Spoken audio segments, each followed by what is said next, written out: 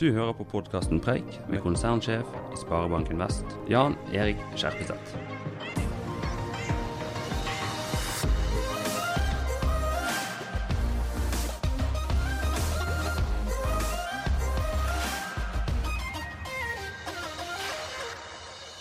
Denne utgaven av Preik med Harald Norvik skal vi vie til noen av de største paradoksene I ledelse. Du skal lete lenge etter en næringslivsleder I Norge som har en tyngre og bredere erfaring enn han. Han var konsernsjef I Statoil fra 1988 til 1999. Han har blant annet vært styreleder I SAS, Telenor, TV 2 og Oslo Børs. Han har sittet I styret I et av verdens største oljeselskap, ConocoPhillips, siden 2005, og det blir for langt å nevne alle vervene han har hatt. En lederkarriere der han har spilt en sentral rolle I mange av Norges største og viktigste selskap.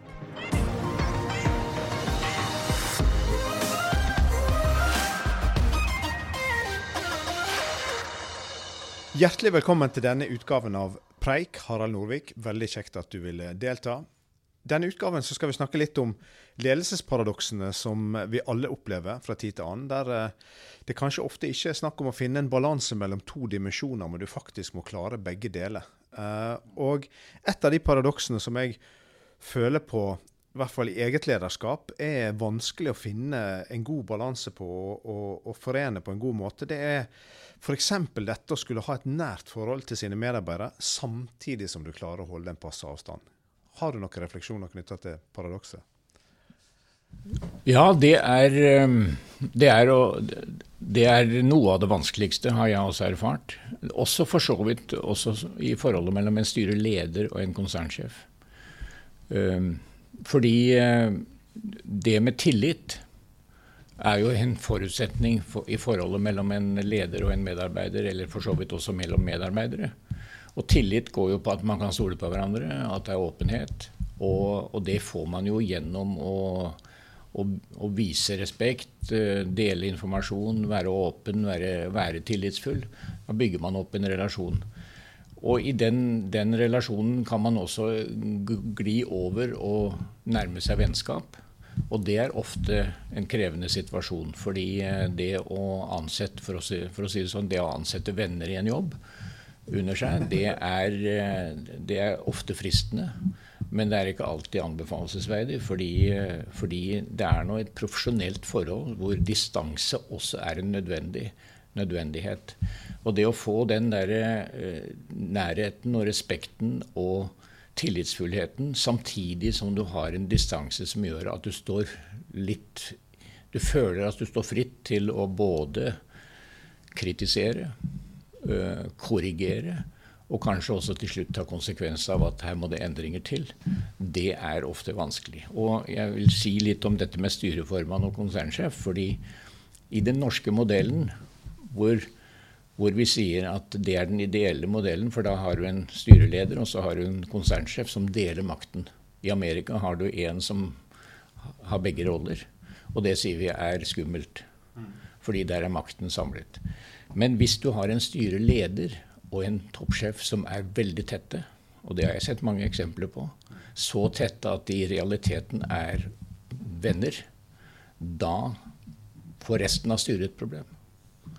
Fordi et styre et styre, og styrelederen I styret, og må være styrelojal, og ha distanse nok til konsernsjefen, sånn at det en reell check and balance. Så der det også veldig viktig at det en distanse, men samtidig en nærhet, fordi styrelederen må coache konsernsjefen. Kanskje litt den andre veien også.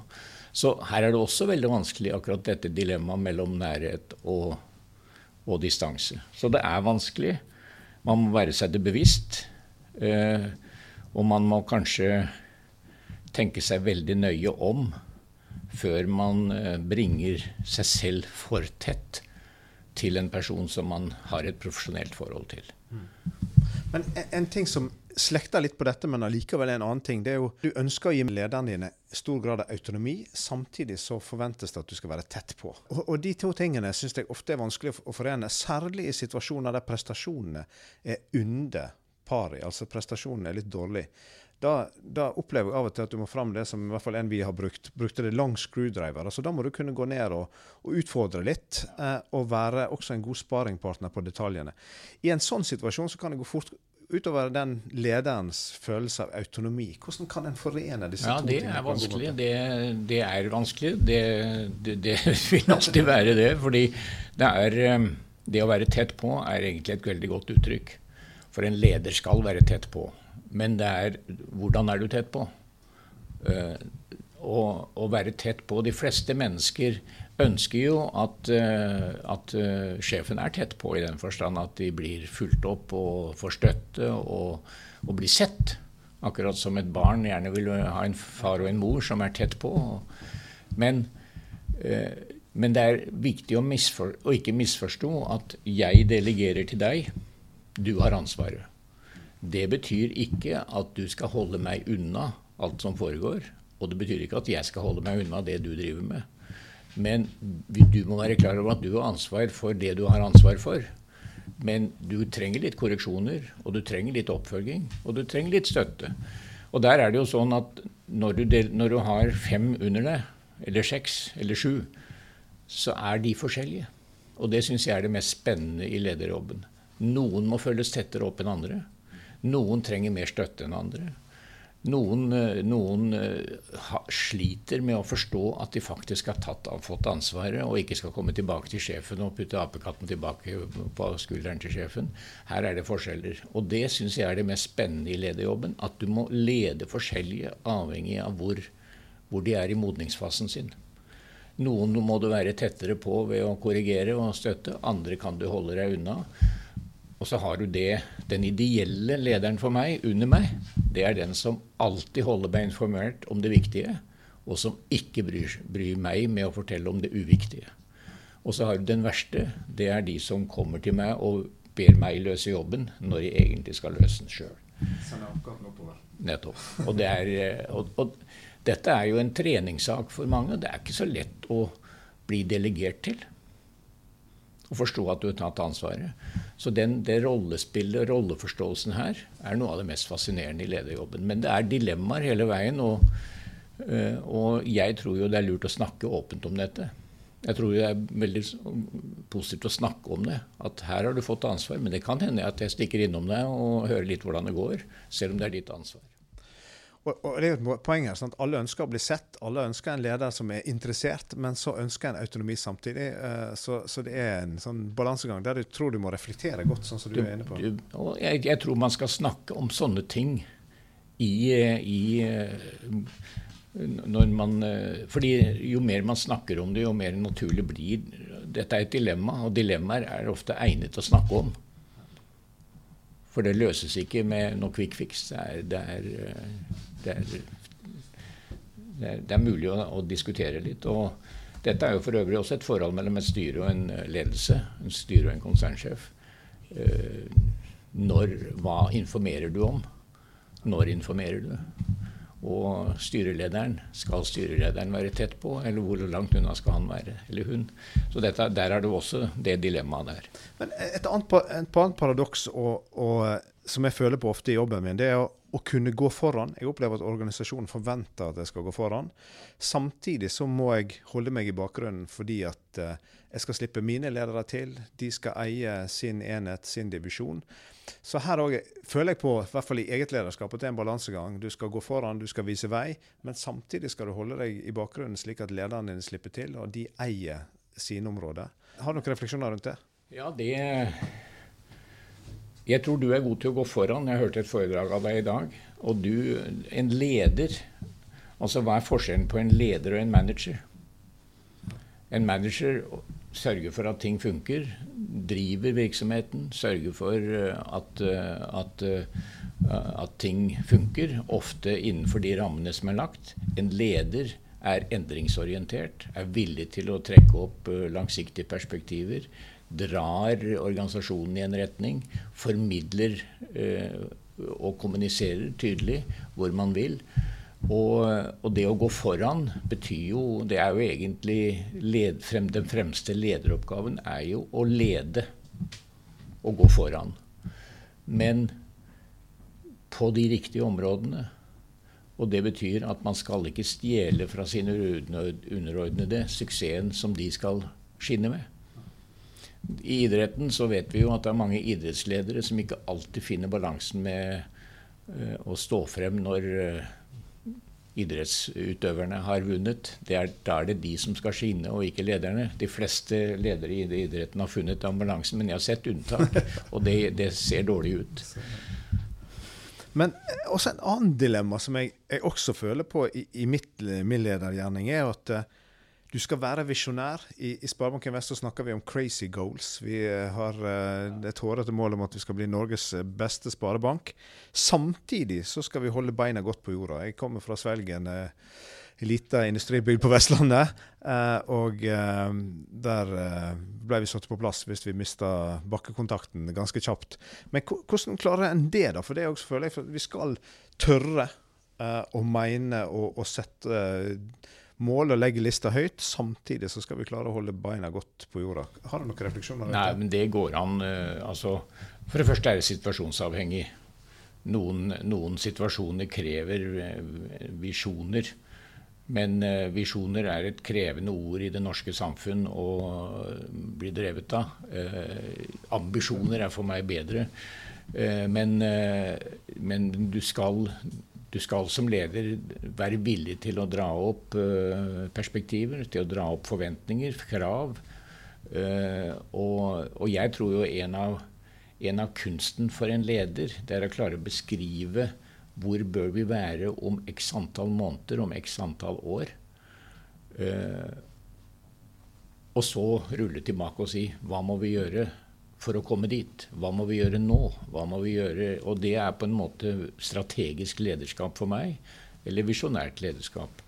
Men hvis du ikke klarer å forankre det i en realistisk beskrivelse, som folk kjenner seg igjen i, så hopper de av. Så det med å dra opp ambisjoner som er gjerne hårete for den saks skyld, men hvis ikke de du kommuniserer med, og det er alle, i organisasjonen du skal ha med deg på en sånn reise, hvis ikke de føler at du treffer virkelighetsbeskrivelse i dag i forhold til hvor vi skal, da lykkes du ikke. Så jeg tror egentlig realisme og nøkternhet er et fundament for å dra opp visjoner. Et annet paradoks da, er jo, synes jeg, i min ledergjerning i hvert fall, at det å kunne planlegge og ha en plan, legge planer for sin egen tid, for eksempel. Samtidig så er jo verden i endring og uken i endring, slik at du er nødt til å også kunne være fleksibel. Føler jeg på i hverdagen. Har du noen gode tips? Det er vel... Nei, du drar jo nå virkelig opp alle typer utfordringer som vi alle møter hele tiden, og det der er jo... Er det noe som kanskje har endret seg mest i de fleste bransjer, kanskje ikke alle, så er det at de strategiske planene med tunge prosesser og nesten langtidsplaner, den tiden er over. Det kunne du gjøre når endringskreftene var ganske stabile, men det var endringer som pågikk, men de var forutsigbare, og det var ikke ekstreme teknologiske sprang. Det du ser nå er jo teknologiske sprang, sosiale sprang i samfunnet, konsumentene endrer adferd, det foregår ekstreme endringer raskt, og nesten alt er blitt globalt. Da egner det seg ikke for de tunge strategiske prosessene som blir veldig sementerende i virkelighetsbeskrivelsen. Du må tvert imot være veldig slank i måten å tenke strategiske prosesser på, og være villig til å kjøre de mer kontinuerlig enn en gang i året. Du skal nok ha en samling en gang i året om å gjøre opp status, men jeg tror du må være villig til å ha strategiske diskusjoner mer eller mindre kontinuerlig, fordi omverdenen endrer seg, og mulighetene dine internt i bedriften for å tilpasse seg endrer seg, ligger der hele tiden. Så det med å virkelig være åpen for endring kontinuerlig blir en lederbehov. Men en refleksjon i forlengelsen av det, da, det er at jeg tror noe av det viktigste for å få utløst energi og for å få momentum med at organisasjonen har en tydelig retning.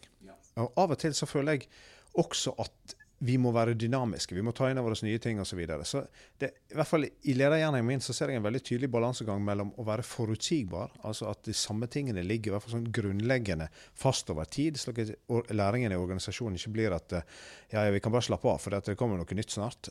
Samtidig som du er dynamisk nok til å kunne ta opp i deg justeringer løpende i forhold til at ting endrer seg ganske raskt. I hvert fall veldig tydelig dilemma i min lederrolle føler jeg at organisasjonen må ha forutsigbarhet, samtidig som vi evner å ta inn over oss raskt de tingene som skjer rundt oss. Da. Ja, du må ha forutsigbarhet på det som kan være forutsigbart. Og du må holde fast på noen verdier, og hvordan vi jobber, og hvordan vi opptrer, og verdien i organisasjonen. Du må ha forutsigbarhet på hvordan bedriften behandler deg som menneske. Du må ha forutsigbart på hvordan vi skal opptre i markedet, og hvordan vi skal være som samarbeidspartner. Men du kan ikke være forutsigbar når det gjelder de tingene som eksternt fra kan endre fundamentet for bedriften. En teknologisk endring, konkurransesituasjon som endrer seg radikalt, det må du ha en fleksibilitet til å møte. Så denne kombinasjonen med fleksibilitet, åpenhet for endring, samtidig som du står på et visst grunnfjell av verdier, det tror jeg er veldig viktig for organisasjonen. Og vi vet hva vi står for, og fordi vi vet hva vi står for, så kan vi også endre oss raskt. Jim Collins hadde et utsagn der som handler om stimulere til endring med bevar kjernen. Jeg synes det er et godt eksempel i så måte. Et siste spørsmål er jo også et dilemma jeg føler på i ledergjerningen, som handler om at organisasjonen forventer at den skal tilstrebe konsensus, altså kjøre prosesser der alle samler seg om retning. Samtidig så forventer organisasjonen også at du på et eller annet tidspunkt skjer igjennom og beslutter. Har du noen gode råd for å klare å finne den balansen i løpende ledelse? For der synes jeg ofte at det er krevende. Veldig ofte så sitter du og skal lede et ledermøte der det er en tydelig definert tidsplan. Du er ansvarlig for at folk kan få hente i barnehage og bli ferdig på tid, samtidig som du gjerne av og til også skulle ha latt en del av diskusjonen gå videre, for det ville kanskje ført til større konsensus rundt beslutningen. Her er det jo nasjoner er jo forskjellige her. Vi sier jo aldri at svenskene er ekstremt konsensusorientert. Vi er nok litt mindre. Men du har jo andre kulturer hvor det å sitte og forvente at folk skal delta i prosesser med sjefen til stede, det er helt utenkelig. Man forventer at sjefen skjærer gjennom med en gang. Jeg er veldig konsensusdreven i måten jeg ledet på, og jeg ble kritisert i det i begynnelsen, fordi det ble for ineffektivt. Jeg lot prosessen gå for lenge. Og jeg fikk noen klare beskjeder om at herregud, skjær nå gjennom, men vi vet det er modent for avgjørelse nå. Jeg tror den kombinasjonen med å være beslutningsvillig og være beslutningskraftig og også være villig til å stå alene som sjef er viktig. Men vi må ikke glemme at vi har lært i Norge at forankring av beslutninger er den mest effektive måten å få ting gjort på. Så det å finne balansen mellom å kjøre prosess, men samtidig ha legitimitet til å ta avgjørelsen når det er modent nok. Og det er balansegangen. Jeg tror faktisk at for bedriften er det mer effektivt at du bruker litt mer tid på forankringen og prosessen, enn å tro at du gjør det mest effektivt ved å ta beslutningen før du... Altså, og så er det en annen ting, og det er at hvis du først skal kjøre prosess i organisasjonen, enten det med fagforeninger eller med organisasjonen som sådan, så må det være ærlig ment. Du må rett og slett ville høre hva folk mener, og ikke bare gjøre det på liksom. For det er en dyr læring. Da har du ødelagt forankringsmuligheten. Og det betyr kanskje å være litt mer bevisst på hvor tid er det en åpen prosess, og hvor tid er det tid og effektivitet i beslutningsprosessen. Ja, du kan ikke kombinere en lukket og en åpen prosess, enten eller. Tusen takk, Harald Norvik, for at du ville dele dine kloke perspektiv. Takk for at du hører på Preik. Du finner flere episoder på iTunes, Spotify eller der du finner dine podcaster.